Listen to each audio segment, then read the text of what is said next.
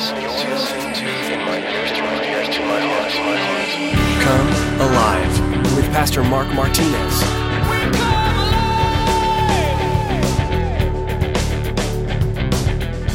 See, I've gotten to the point where I just say, Lord, just whatever. Just whatever situation's right, just make it right. Sometimes it's not easy. Like this past week, it wasn't easy stuff, but it was the right thing to do. It was the right thing I had to go through, because I look back and I'm like, wow, I made it. Another one. In the midst of that, I didn't think I was going to make it. See, God doesn't wake up in the morning and say, I need some counsel from fill in your name. He doesn't wake up and think, man, I need to talk to Mark and just see what he thinks about this situation. He doesn't need that. Who can counsel God is what the Bible says.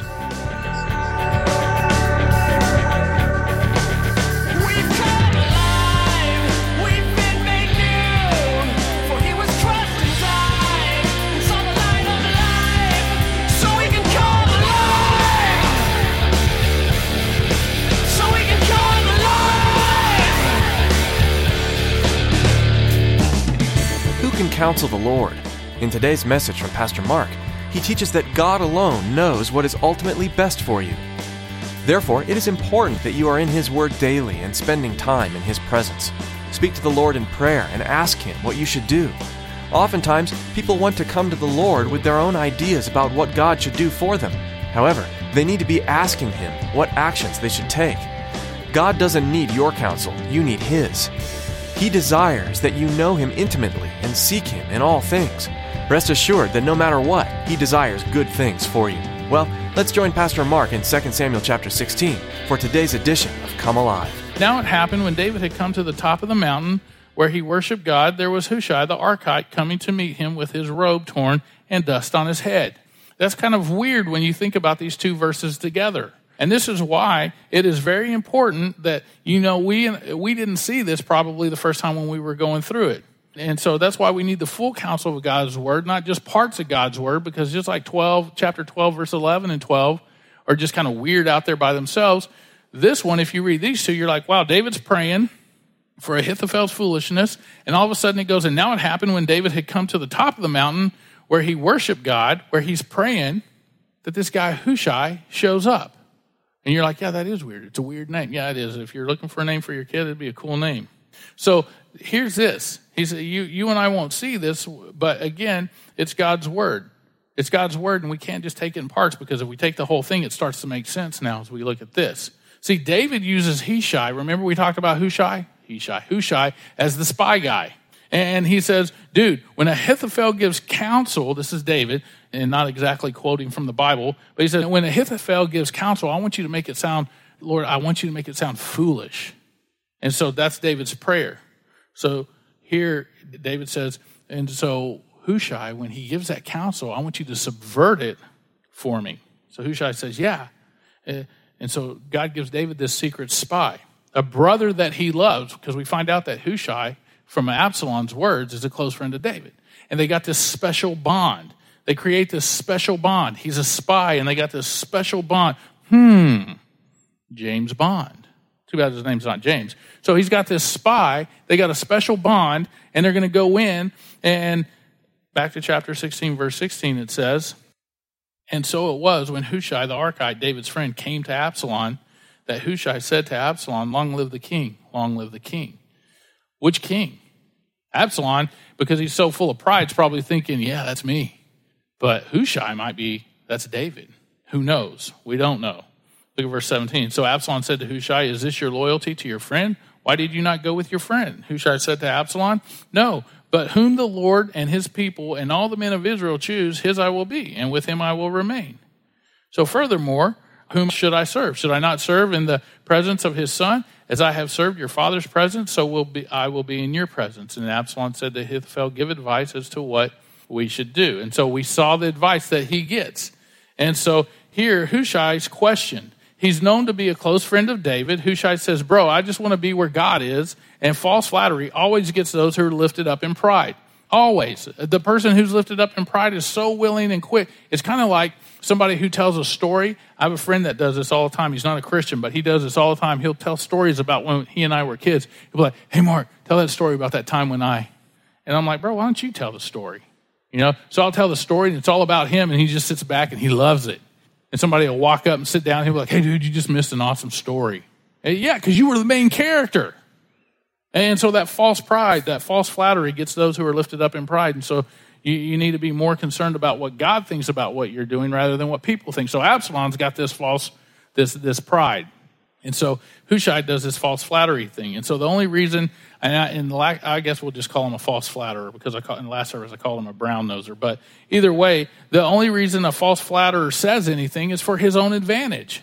The guy who's trying to kiss up to someone, the only reason they say anything is for their own advantage, is because they think they're doing something for their boss, but they're not. In reality, they're only doing something for themselves. If you're a Christian and you're doing that, well, guess what? You have more faith in your lies and your trickery than you do in God. Because what you're doing is saying, hey, I'm trying to promote myself by being really kind and saying what I think this guy wants to hear.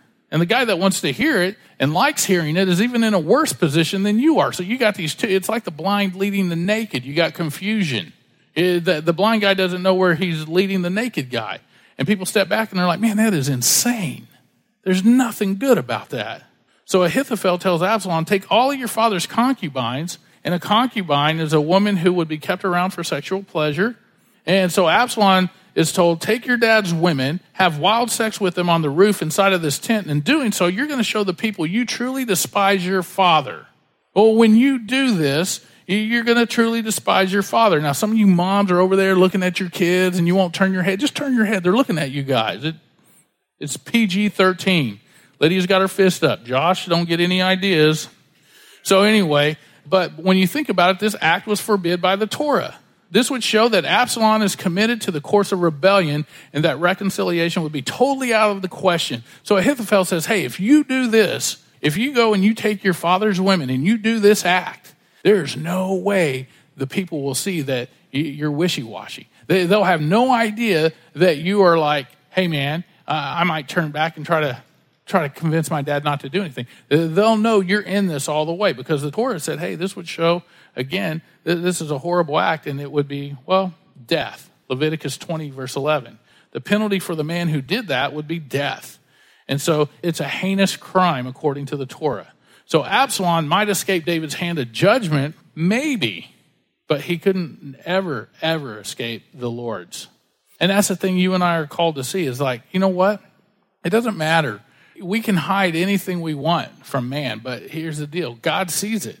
And so divine justice would ultimately prevail, and the Lord would, well, bring Absalom's aspirations crashing down into an inglorious end.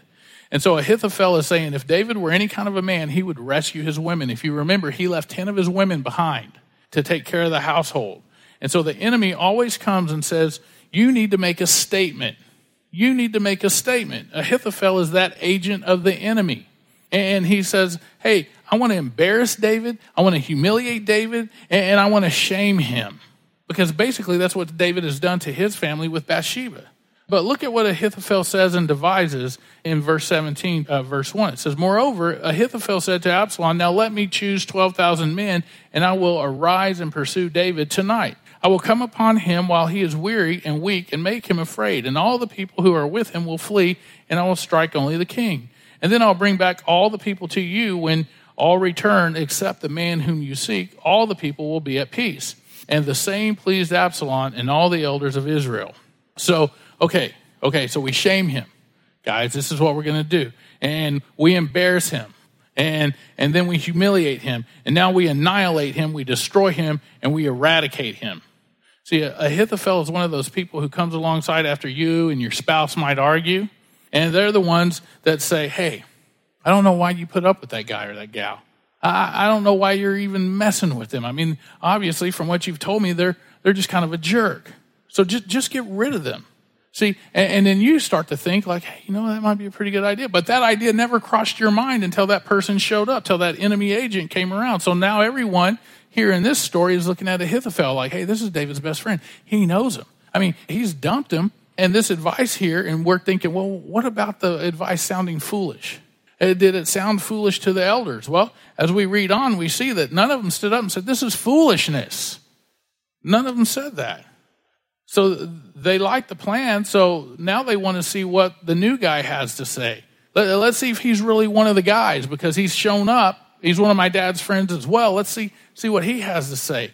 And so on the surface, Absalom's request seemed reasonable.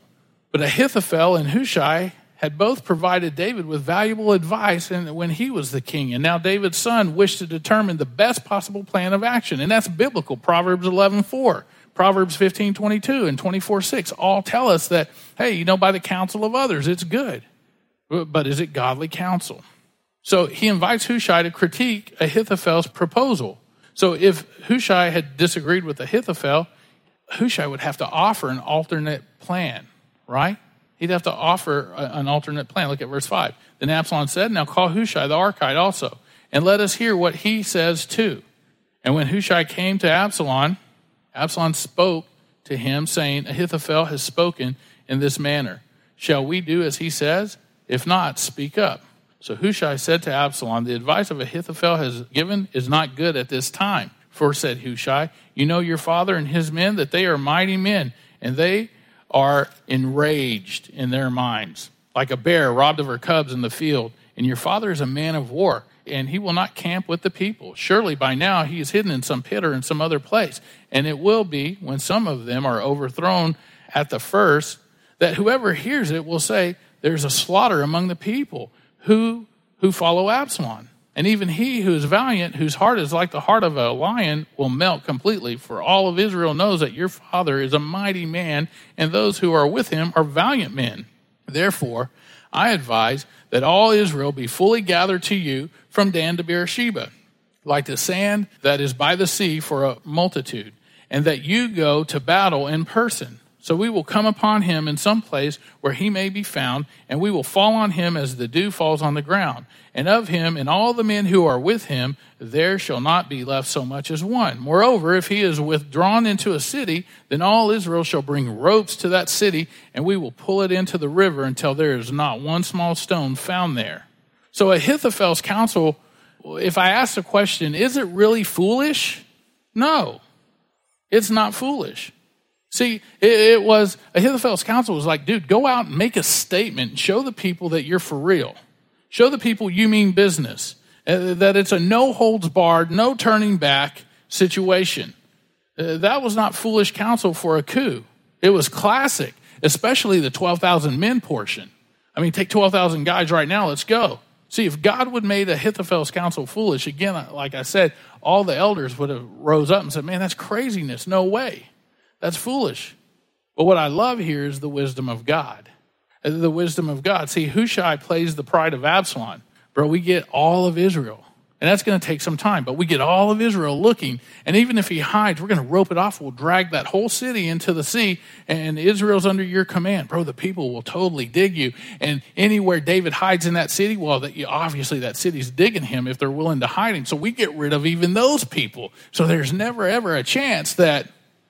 And it sounds great. I don't know if you ever look back over your prayer journals, but see, what happened is not what David had asked.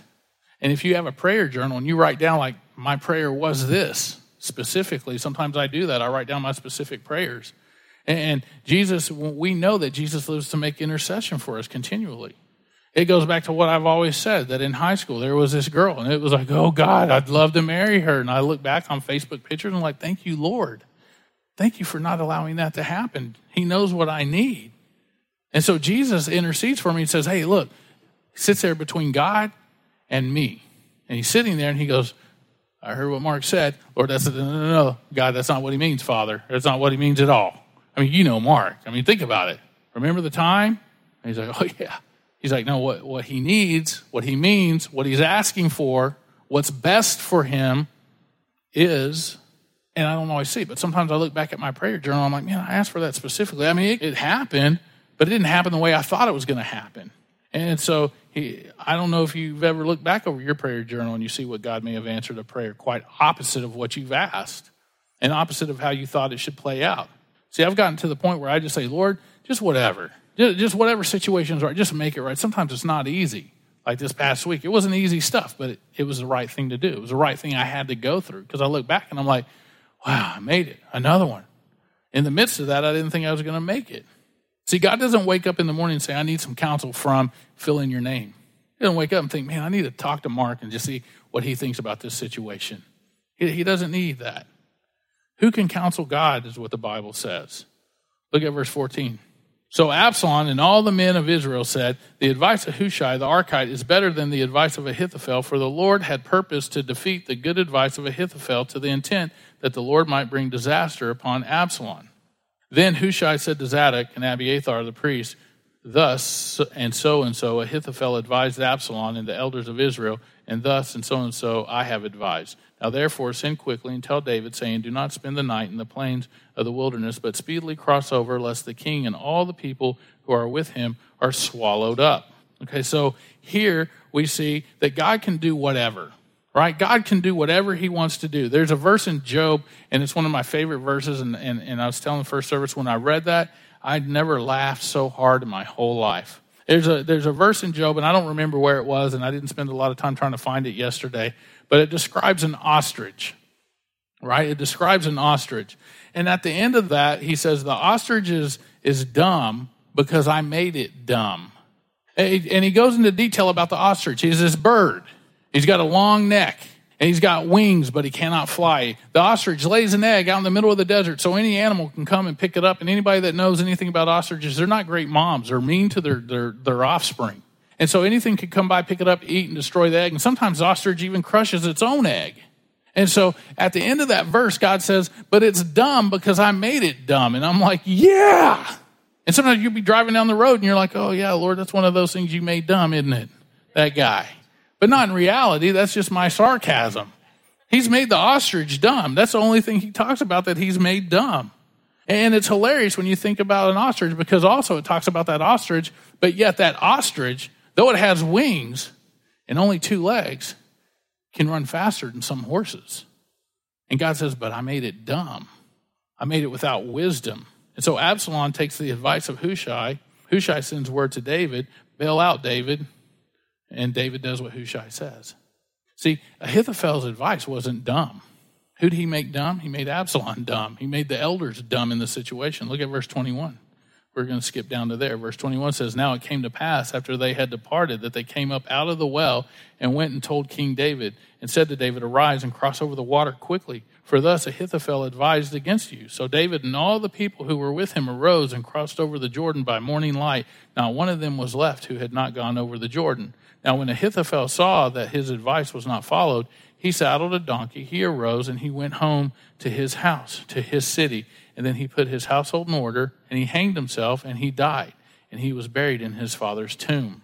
So when we look at this, we can see that, and we know this from studying through the book of Samuel and doing a study on the life of David, that David is a type of Christ.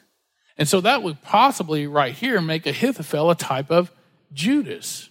Because you think about, Judas hung out with Jesus for a long time. They were friends. They ate out of the same food bowls, hung out with each other. And yet Judas betrays Jesus. And Ahithophel hangs out with David. They're great friends. And yet Ahithophel betrays David.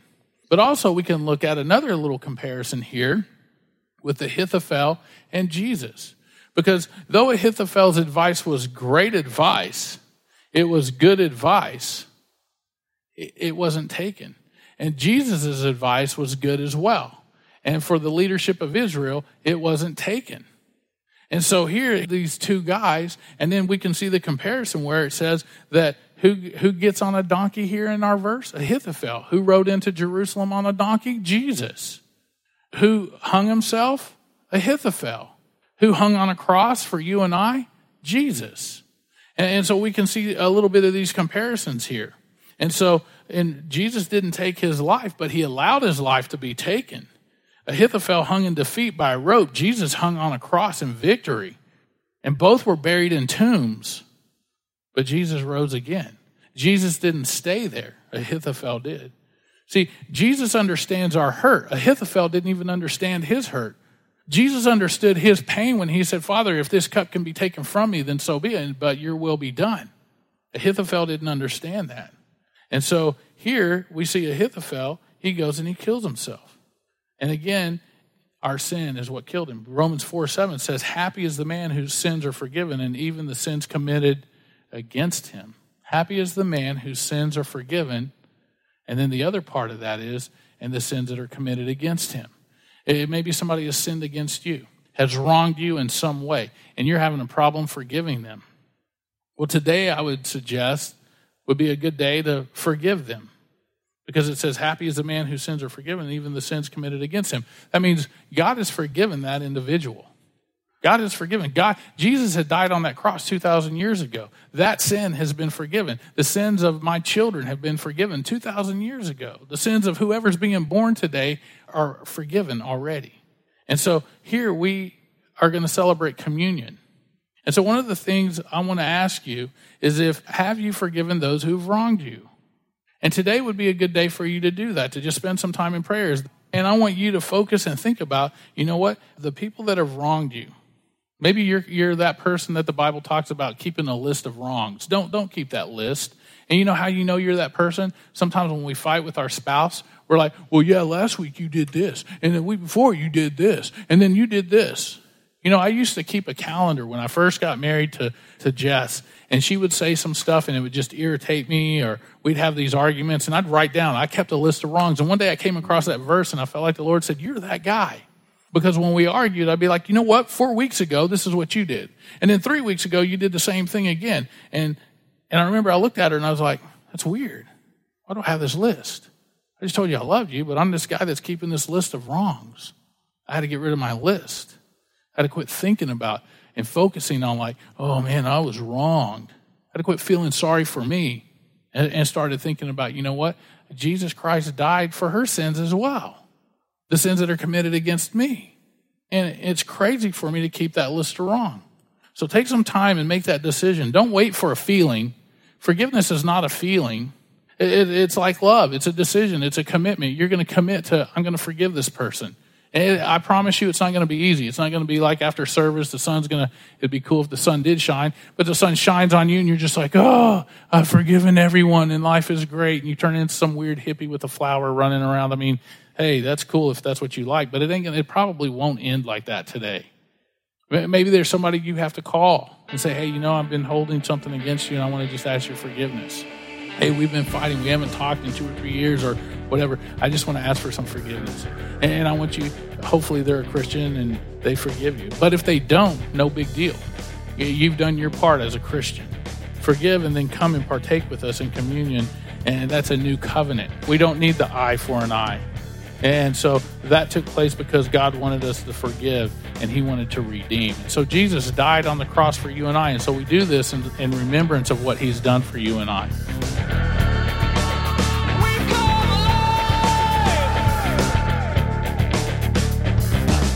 We're so glad you joined us today for Pastor Mark's teaching in the book of 2 Samuel.